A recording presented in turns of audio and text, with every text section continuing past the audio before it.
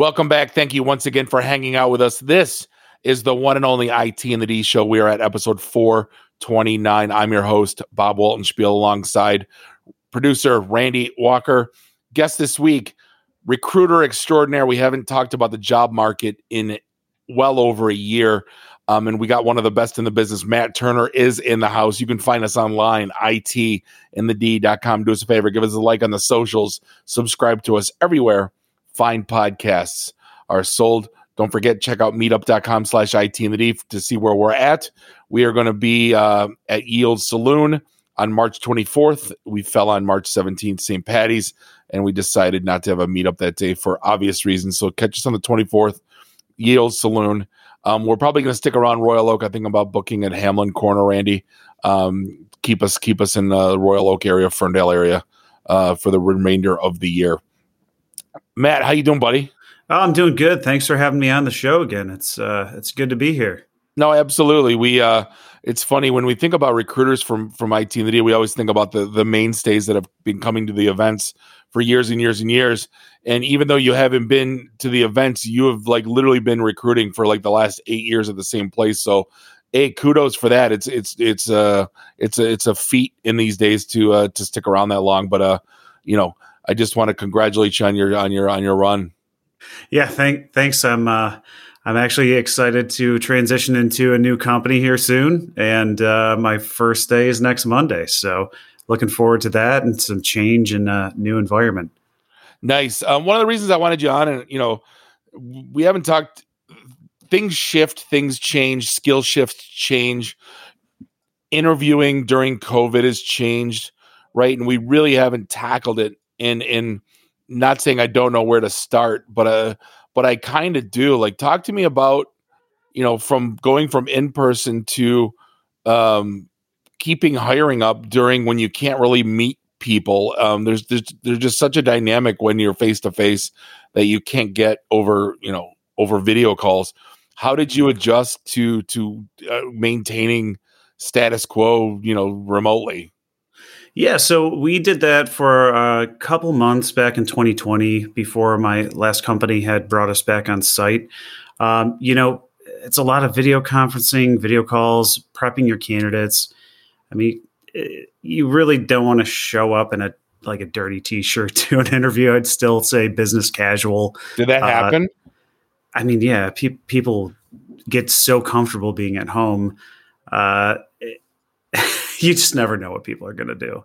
I'd say a couple of the biggest things that I've noticed is everyone's getting so many calls, so many LinkedIn messages, so many emails, probably on a daily basis if they're good.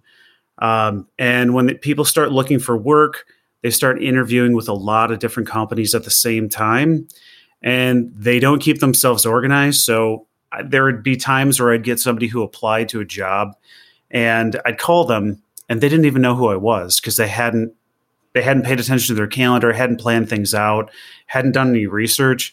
And I'll tell you that's such a negative feeling for a recruiter to pick up the phone, call you, and then you have no idea who they are at a scheduled time. So as a candidate, I'd always say, make sure plan out your calendar, make a spreadsheet, set your Google Calendar reminders if you don't have them.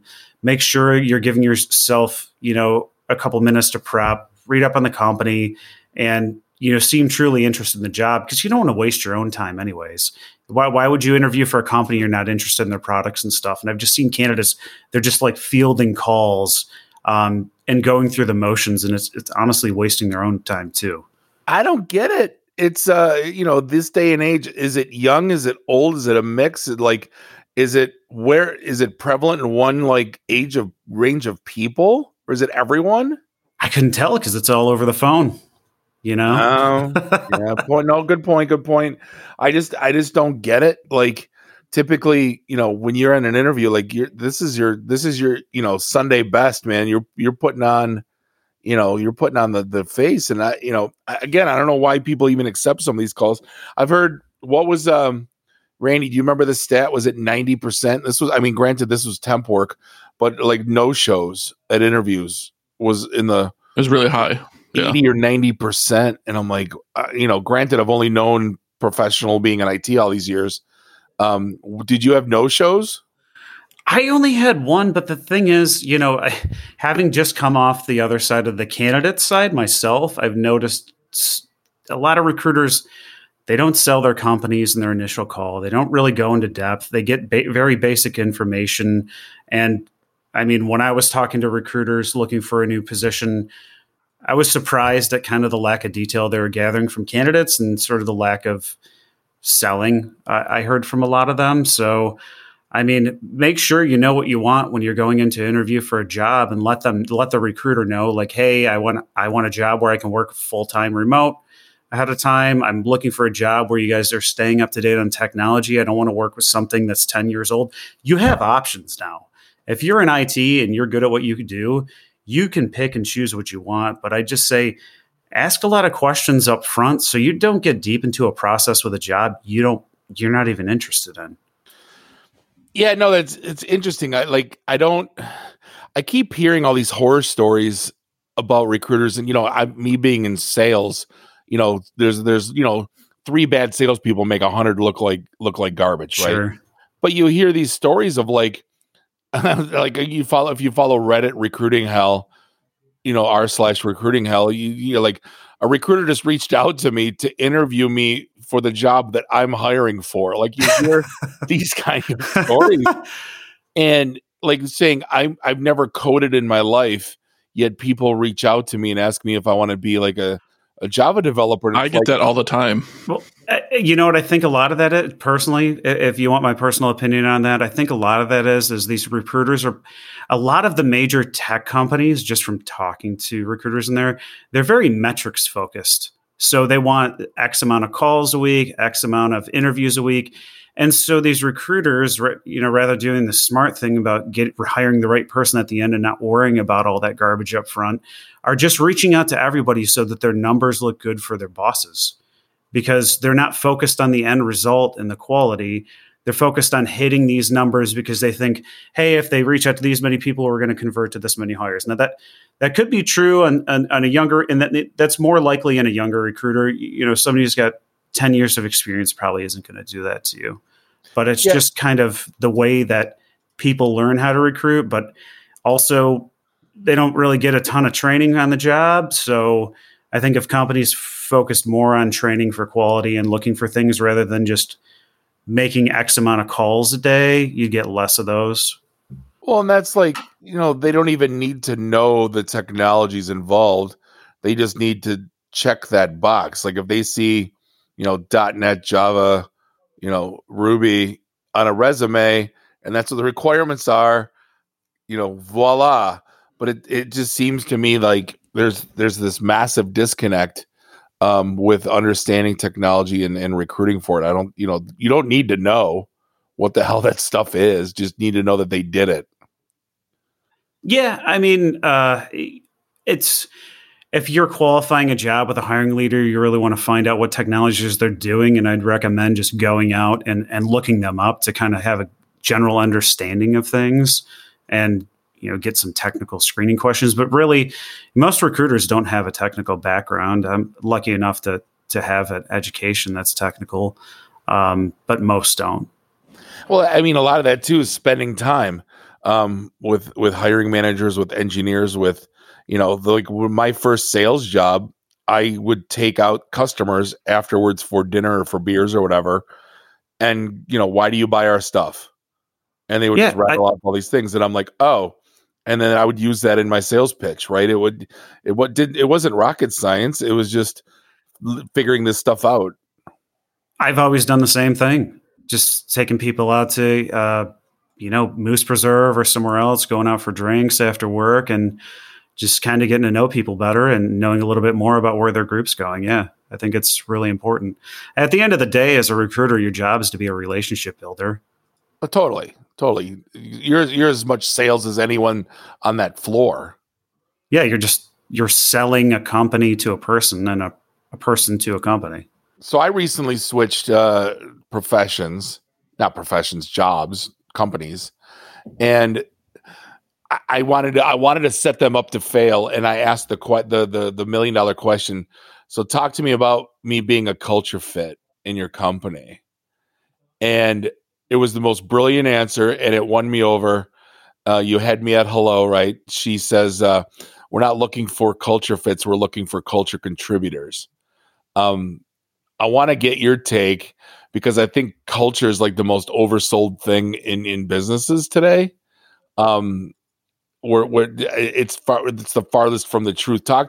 What's your take on that word and that phrase and that I think horrible salesmanship on corporate culture? Yeah, I mean, I think when we were all in the office, maybe it made quite a bit more difference. But when you're doing, Slack or Teams calls throughout the week and focusing on getting some code out, I don't know how much that really is going to translate back into your day-to-day life. I mean, you guys may do virtual things every once in a while as a team for team building, but I mean. Dave used to talk all the time about I don't want to hire anyone I can't have a beer with, and I did agree with him up until maybe like 5 years ago, and I'm like, that is probably the worst thing you could ever do, because all you're doing then is hiring you, sure, right? And you're not getting, you don't want 15 clones on the floor. You want people that think differently. I'm not, that react differently, that have different mindsets, that have different thought processes, right? So like my involvement turned into like I wanted to like culture fit is like the super friends. You don't need, you have Superman being the alpha. You don't need 12 Supermen. You need a Wonder Woman, you need a Flash, you need a Batman, you need an Aquaman. Well, yeah, absolutely. In every role, you're going to need somebody different. Some people thrive in environments where they don't need a lot of self-direction because they're self-directed. And there's other people where the role itself, like they're doing a task and they're getting a lot of direction on it and they're not really going above and beyond to do other things. So I think you're totally right. It's dependent on the position, right? And what you need out of the person in the position. You obviously don't want a jerk no matter what. I mean, That's not good for anybody. You need somebody who, what's that? How do you sniff that out? The way they talk about their last employer, their relationships, things like that. And you can just tell from tone on the phone if they're very negative, things like that. And then as you get deeper into interviews, more and more things will come out. So, hey, how'd you guys work together as a team? What did you do? And, oh, I did all this. And there's just different ways of asking questions, and just sort of a negative attitude. Anyone can tell when someone's being negative, right? It's pretty obvious. Yeah. Well, how do you smell? I guess, the $1 million question, how do you smell bullshit? Are you like not connecting the dots right? Are they, a lot of follow-up questions. I mean, I've been doing this for a long time. So when people give me surface level questions on stuff, I dig. If it's very general responses to things that aren't specific to a situation, that should send up some red flags to most recruiters. If they're giving you textbook answers versus situational, those are things you want to dive into to see if they've actually done them. Well, it's funny you bring that up, because when in the interview process, I was talking to about 3 or 4 different companies, and one of them was basically, tell me about a time when, tell me about a time when, tell me about a time when. Tell me about a time when. And like I had like, I think I went through 7 interviews because I went through the whole process and got to the final round. And everyone I talked to, tell me about a time when. Tell me about a time when. And literally it was mentally exhausting. And at the end of it, I didn't even want in. Like I wanted to run. Thankfully I chose, I went somewhere else. But that, what, is that used? What's the is that a purposeful style to be situational? I don't like it, and I don't like the 9-hour interviews either. When the people run them through gauntlets and ask 20 times how somebody failed. I get it. You're trying to understand how they respond to failure and how they can push forward, but everyone knows what you're trying to do in those types of questions. I just.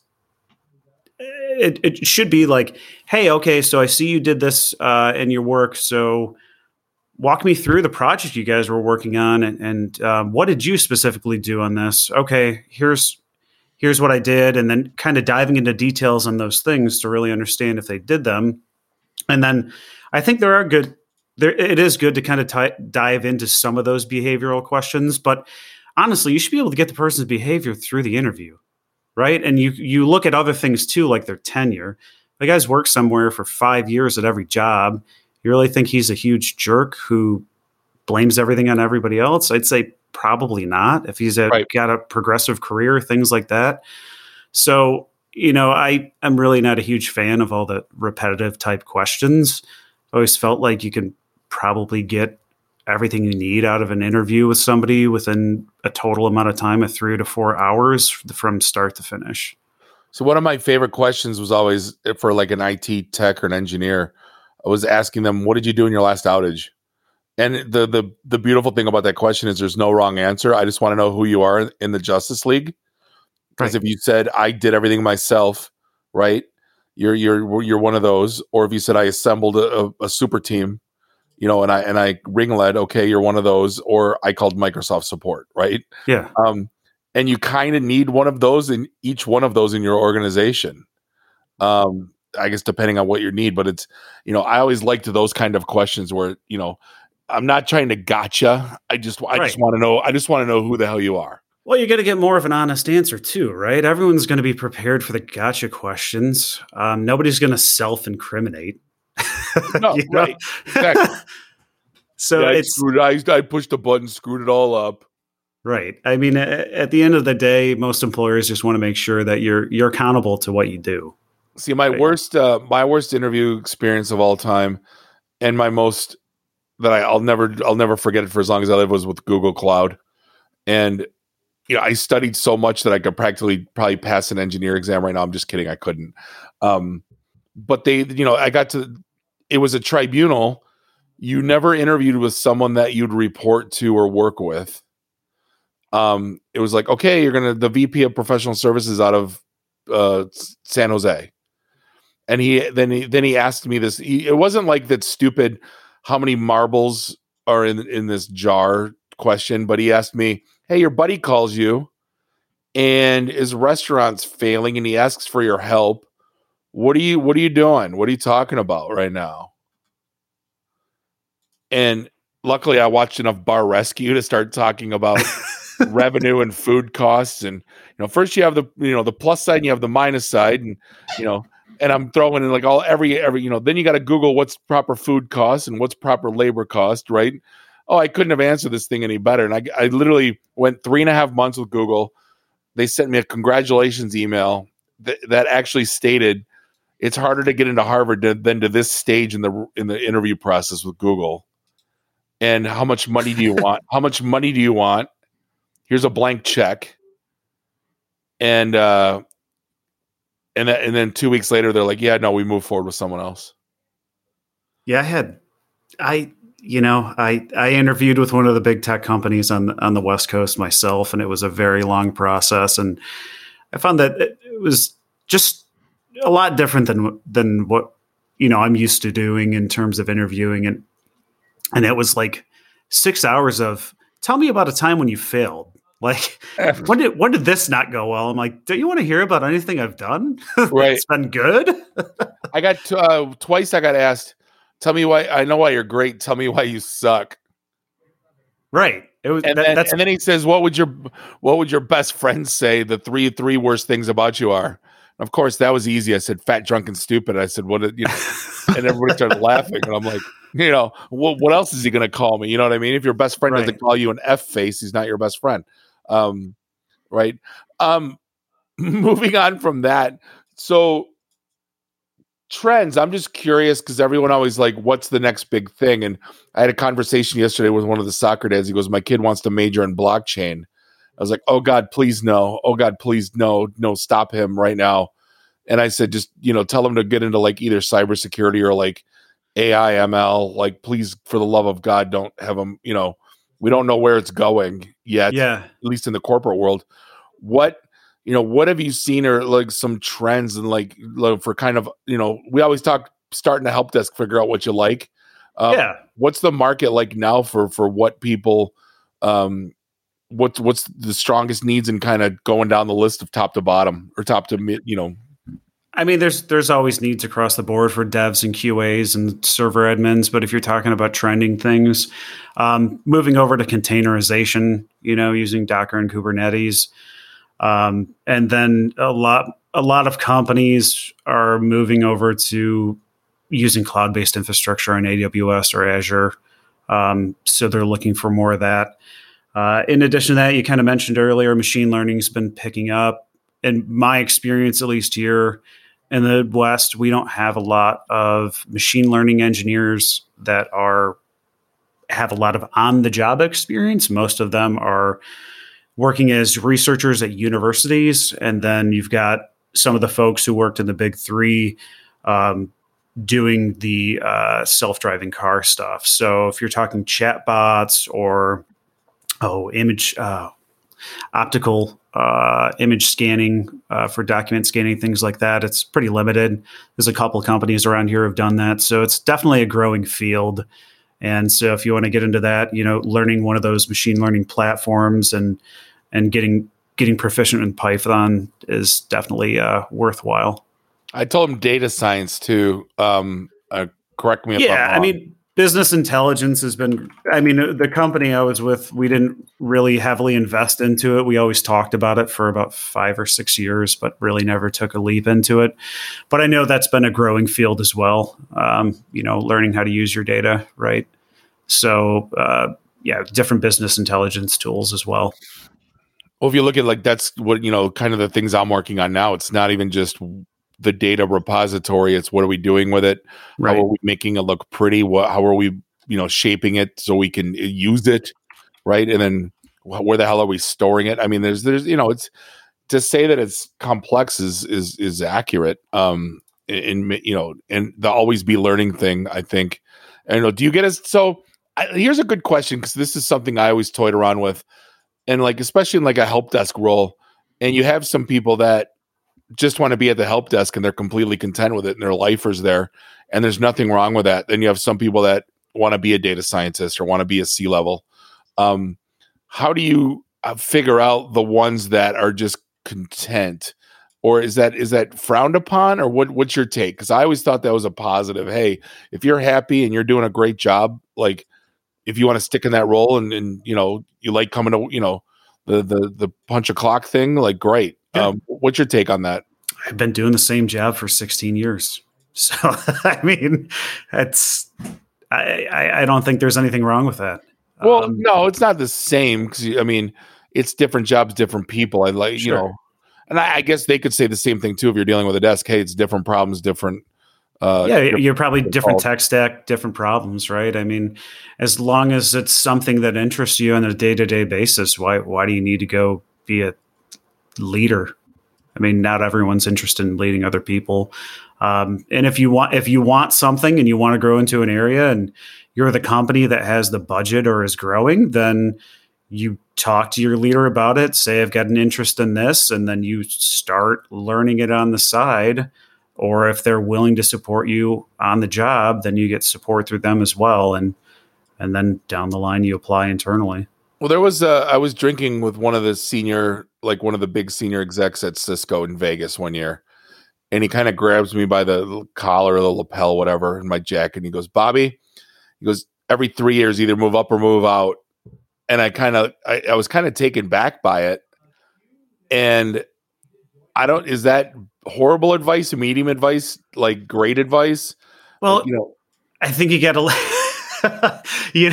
I think I'd look at the retirement package they're offering you at any company. You got a pension? Do you have a really high matching 401k? If you don't, well, I mean, I don't think that long-term loyalty that we saw in the 40s, 50s, 60s, 70s by companies to their employees is really there anymore. I think the average IT worker is 18 months in a job. I'd have to look it back up again, but that was the last number I heard. That was I was 135% of my number on a pretty big number, and I was part of a layoff because I was bottom of the totem pole in the team that I was in. So yeah, right after that, I was like, yeah, there's no loyalty in this space. It's I've known some really great people that miss 2 quarters. They'll blow out their number, miss 2 quarters, and then get fired. I mean, I think if you can show up to a company, work there for a year, show them what you can do, and if you're blowing them away, they're willing to pay you more to keep you there, and they're willing to invest in you. That's the company you stay with. I mean, my last company, that's kind of what happened to me, and I got in a situation that was pretty much still impossible to match in terms of compensation. So I think proving your worth with an employer, and if they're willing to recognize it, is just what you got to do. And if they're not, then my personal thing is I would stay anywhere at least 2 years. Yeah, I would say at least 2 years. And nobody's at this point in time, and 2022 is going to bat an eye. If you're switching jobs every 6 to 12 months, that's going to be cause for concern, because we don't know if there's any performance issues that you're having. Maybe you don't get along with people, right? And that's an issue. It's going to bring up red flags in an interview, and you're going to have a lot harder time interviewing if you job hop a lot. So how do we, I read all the time. I've sent 90 resumes out, and I can't get anyone to call me. A, what are they doing wrong? And B, how do they get your attention? I mean, like I said, you shouldn't even have to send out a resume at this point in time. With this job change, I was getting reached out to 3 times a day. Granted, I've got a lot of experience, but you just got to format and lay out your experience well. I would just say highlight what's important to an employer, what you think is your top skills. And I guess you're going back to that sending out 90 applications. Maybe are you applying for the right jobs? Are you a QA who wants to be a software developer but has been a manual QA for 15 years and has never done software development? That's probably why you're not getting calls back. I'd say if you're looking to change fields in terms of what you do, try to do that internally with your company, because no matter what, people want to pay you for your experience. So you're probably going to take a pay cut if you're jumping jobs to a different company for different type of work. Try to do that within a company versus jumping. You're going to end up making more money that way. But with sending out resumes, I mean, don't send me a resume that's job templates online. I see them all day long, and I know the wording. I can literally put it in Google and see that you just ripped it from a template. I need to know what you've actually done. Don't give me generic experience. Make it specific. Tell us about the project if you can. Don't make it too verbose. I don't want to see any 8-page resumes. I mean, 4 pages probably max. You can summarize any experience in that. What you did 25 years ago isn't relevant to today. I'd say keep it in 5 to 10 years at the most. And you can kind of just, if you want to, add your employers without experience at the bottom of your resume, just showing that you have worked for a significantly longer period of time. But, keep it relevant to your skills. And I don't need to know every step of your software development lifecycle and every minor task you did. We get it. You can have 8 bullet points per job as long as they are specific. I worked on we worked in an agile project on 2-week sprints, and I developed code in C# and, did some experience with Java on the front end and SQL Server and T-SQL on the back end. Just be specific with the tools and skills you're using. Also, when recruiters are searching, if you're putting in the technology too, I mean, that's how we search. It's on keywords. So make sure that you have keywords in your resume, but don't just list a bunch of keywords at the bottom. I've seen that before. Make it integrated into your story. So they I always heard they put the keywords in white font so it doesn't show up, but it shows up on the keyword catcher. Here's the thing: I'm still going to pass on your resume if it shows me you have no experience in that. Okay, great, you showed up in a search, but if I'm looking through your last 2 or 3 jobs and you haven't worked with it, I'm still not going to call you. So are you reading? So this is going to answer an argument we've had for a while. Are you actually reading it, or is it going through a keyword filter? Oh, I scan it. But I'd say in most resumes, it's 5 to 10 seconds I can scan through to see if you're a fit. But I've been doing that's this the thing. forever. Like mine is, a 3-sentence summary at the top, 16 keywords, like, competencies. And then I go through my job experience. They're not reading. No one's reading any of it. They're just going what I'm doing. Right. I mean, people are really going to focus on your like last probably your last 5 years of experience, right? If that's 2 or 3 jobs. So that's what's most important. Once we start getting page 3 and 4, no one really cares because it's, what do you remember from 5 years ago? Yeah. Like, no, right. So, I mean, highlighting like, hey, I've got 15 years of experience in this field. I'm extremely knowledgeable in X, Y, and Z technologies. Here's my education, blah, blah, blah. But you don't need to. If I see one job and it's a full page describing that one position and you've worked there for a year or 2 years, like you just can't communicate. Like you need to be able to summarize your experience in a resume.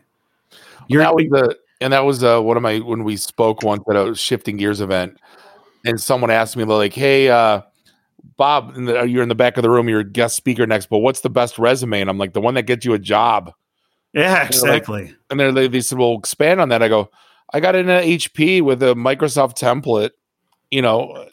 This isn't rocket science. I didn't, the last thing. Now, I guess, you're probably going to agree with me, but like, I think resume writers are the biggest snake oil salespeople like going on right now. 'Cause I don't want anybody writing. Like if those aren't my words, how am I going to speak to them?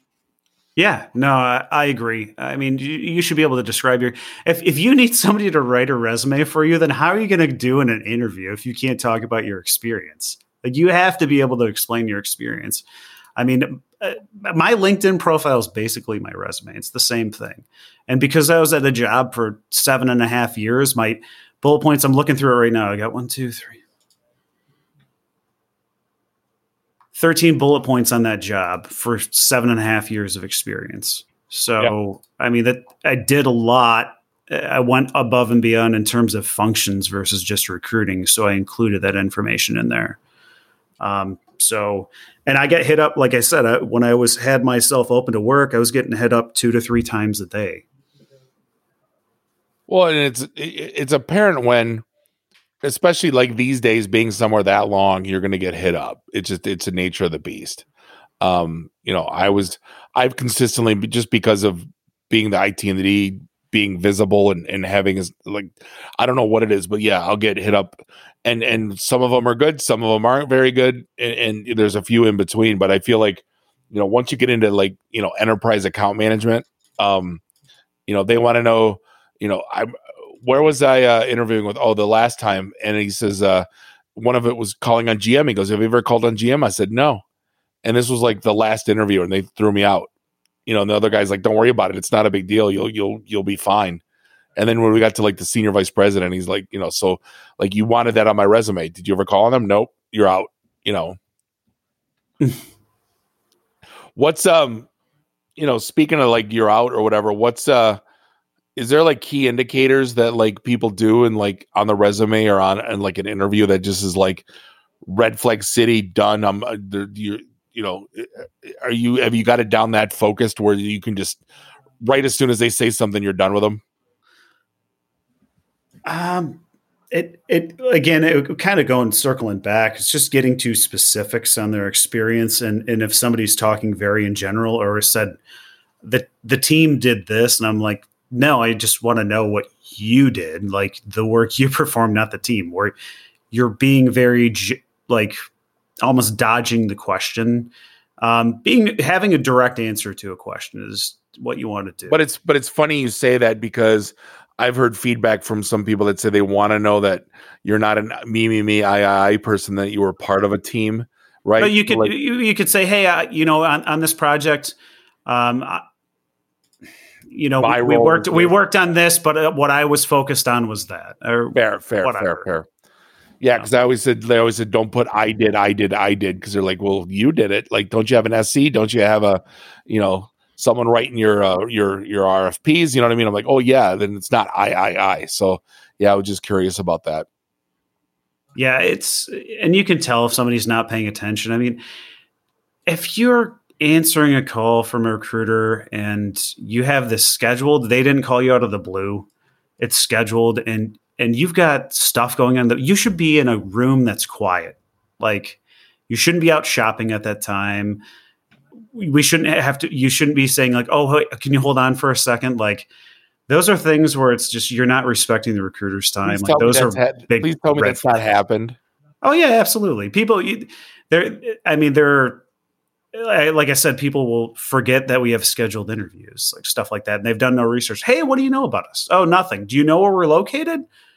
No. Oh, we're located in Michigan, and you're in New York City. Are you looking to relocate? Oh no, I just want something in New York. Like just like I said, mindlessly applying to jobs without. I would say the worst source of resumes is probably Indeed, because I feel like everyone on Indeed just mass applies to anything with a job title. Right. So when they say, "What do you know about us?"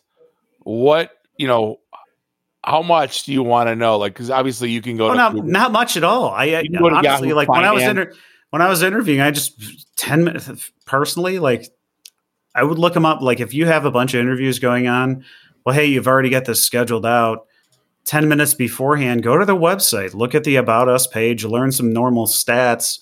Hey, if they're a public company, wow, you guys tripled your stock price in the last 3 years. That's pretty amazing. How are you guys doing that? It's a conversation starter. That was actually something I said to one of them, and they're not expecting it because candidates do so little prep nowadays that it's going to set you apart. Oh, he's actually interested in working here. He's interested in our products and what we do. Right. That always seemed so really disingenuous because I would read their financials and I'm like, oh wow, you got a new CEO 6 months ago. I sometimes I didn't frame them into questions, which I probably should have, but that's good. That's a good call out. Yeah, I mean, you made an effort, right? More so than a lot of people. You took the time to go out of your way and do something that's showing me, hey, this guy's willing to dig a little bit. So there was one, the last round of interviews I did. I actually went out and got sales certified, and their product didn't matter, but I went and did it, because that was way back in the day. I figured out I'm going to make a 30, 60, 90 plan, and I'm going to give a PowerPoint of like what I envision my life to be. And that's what set me apart on probably 2 or 3 jobs that I've gotten over the last 15 years. Nice. Was kind of building that, just my vision of what I saw, my activity, what I thought I was going to do, just kind of, and it wasn't even fancy. It was just, I did it and the other person didn't. Right. Yeah, no, when I was going through this interviewing phase, I'll tell you what I did is have you ever used OneNote? Yeah. Live it. Oh, yeah. Love it. Yeah. I know not everyone has, I mean, pretty much everyone's got OneNote, right? Like even if you're on a Mac, but what if let's say you're like going active in the job market, I'll tell you how I kept myself organized is I just made like tabs of each company on there. And then I had like, you can interview with a couple, like you can respond to some recruiters. And if you haven't interviewed in a long time, just take their calls and just get some interview practice out of it. I mean, I wouldn't really try to waste their time, but if you're rusty, you might as well just talk to people. Even if you're not super interested in it, as long as they're soliciting you.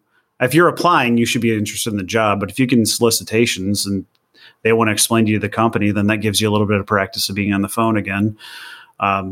So I would just kind of break everything down in there. Like I'm looking at it, I'm like, what are some passive talent methods that I can remember that I did? Wrote everything down there. Difficult hiring managers I've worked with. What are my hire ratios? Like, hey, what's to know about this company? Just some general facts, so I can spit that back to them. How we do intake meetings, and then just having questions for interviewers. No one ever really asks recruiters questions, and I don't know how well they do in interviews, but hey, what's a typical day in this role? What's your expectations for my first 90 days? What do successful team members do? Like, what does leadership think about your team's performance right now? Like, why do you like working here? Those are all great questions to ask in an interview. Right. So what's a good answer for why are you leaving, or why'd you leave that job, or why are you leaving this job? It just depends on your situation, right? Could you be brutally honest and just say, I'm always honest. Yeah. And here's the thing. I'm sure that I've missed out on opportunities for that, but guess what? I know that company doesn't appreciate honesty. And so I probably don't want to work for them anyways.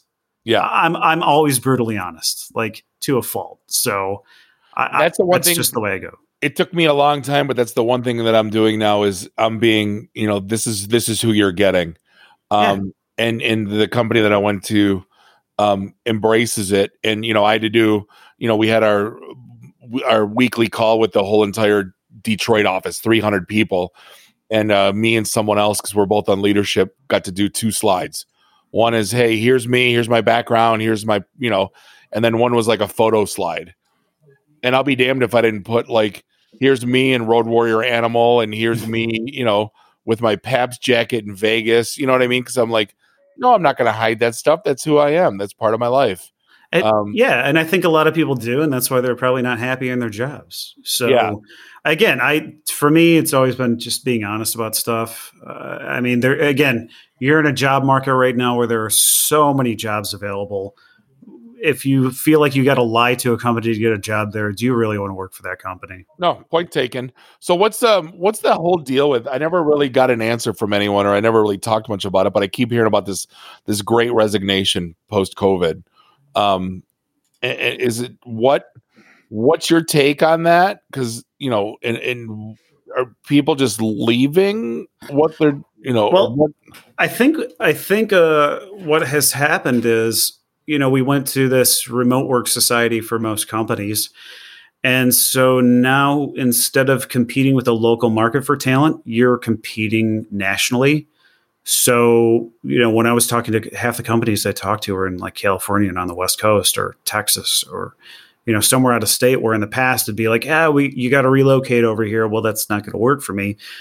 Now with everyone be able to be productive from home and companies trusting in that, hey, I'm going to give you a $20,000 signing bonus and 20 grand more to work for us, and you can do it all from home. Great. Right. Sign me up. So I think it's just competition. You're no longer isolated. Everything's connected, and everyone's willing to take a chance on remote workers now, whereas in the past it was kind of limited.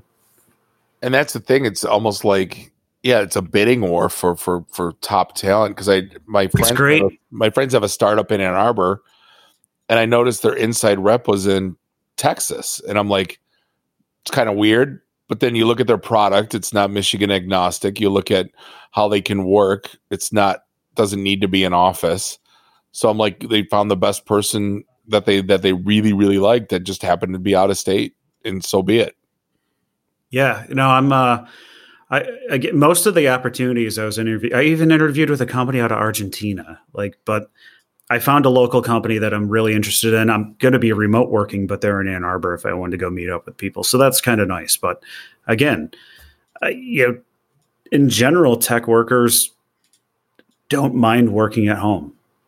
You can always go meet up with friends at the bar. They do more. I remember someone that I worked with that, severe PTSD, and he was ex-military, and he was diagnosed bipolar, and he liked coding at 3 a.m. and I let him. The company didn't want me to let him, but I'll be damned if he didn't get his best workout when he was comfortable, right? Yeah. No. In 2020, when we went home at my last company, I ended up placing, I think, 90 people because we're all allowed to work remote. And then they called us back in spring of last year to work full-time on site.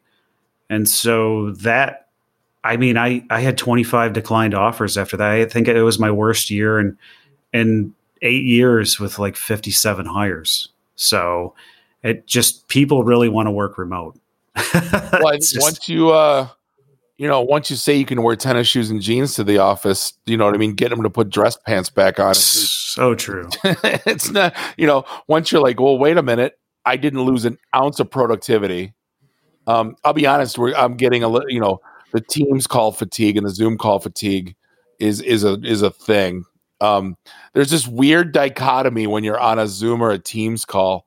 Like, you feel bad, like eating snacks or drinking a water or like stretching your feet. Or like if I was sitting in a boardroom with you, I could totally just do that and be casual. But it seems like you have this expectation to have your eyes up.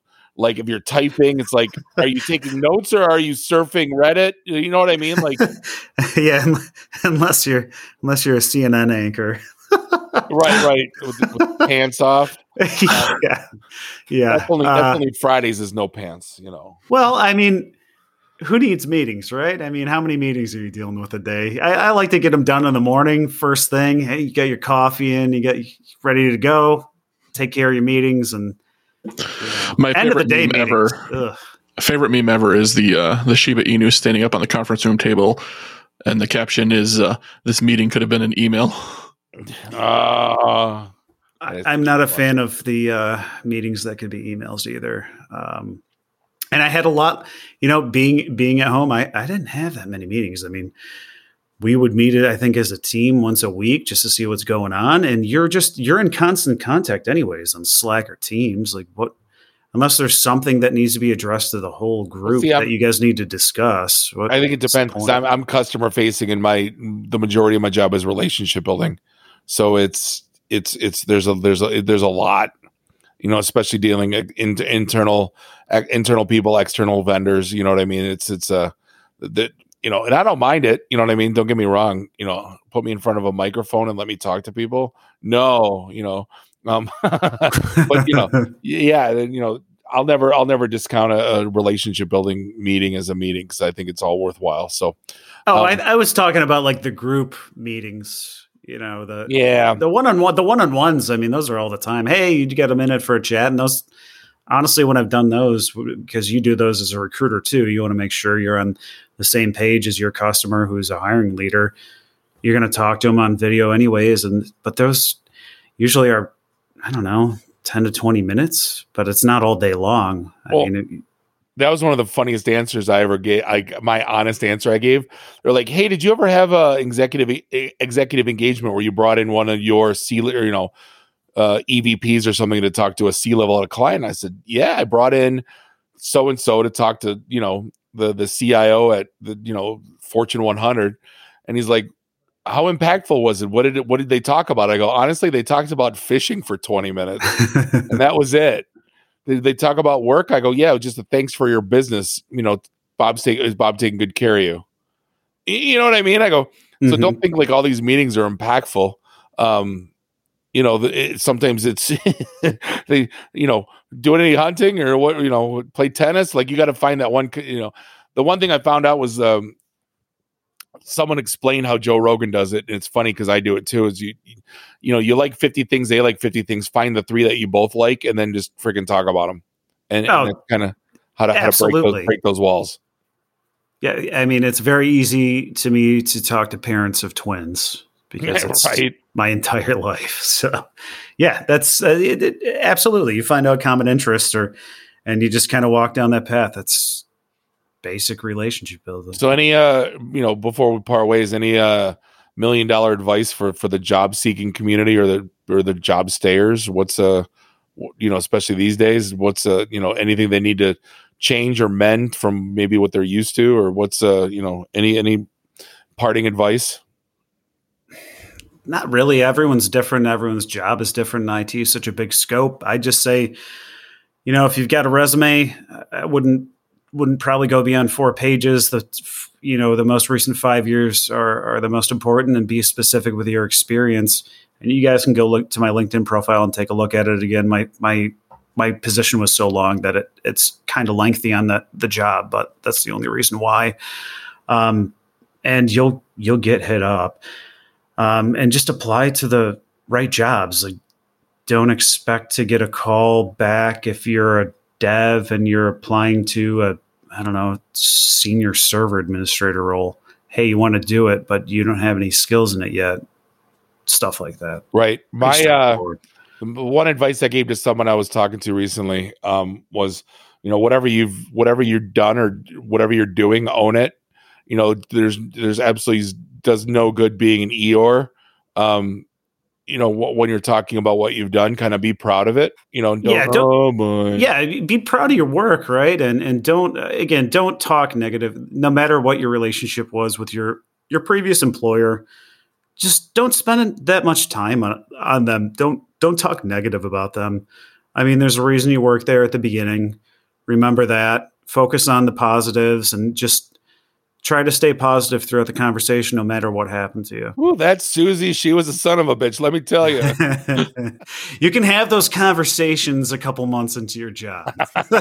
Fair. Well, hey, I can't thank you enough for your time, Matt Turner. We'll put your LinkedIn on your on the post show notes. But sincerely appreciate the time and best of luck in your new endeavor. And we'll see you soon. Yeah, thanks. Hopefully, I'll see you guys on the 24th. Look forward to it. On behalf, we're going to end things for episode 429 of the IT and the D Show. On behalf of Bob and Randy, do us all a favor: drink up your drinks, get your phone numbers. You don't got to go home. You just got to get the hell out of here. See you next week. Drive careful. Beat it.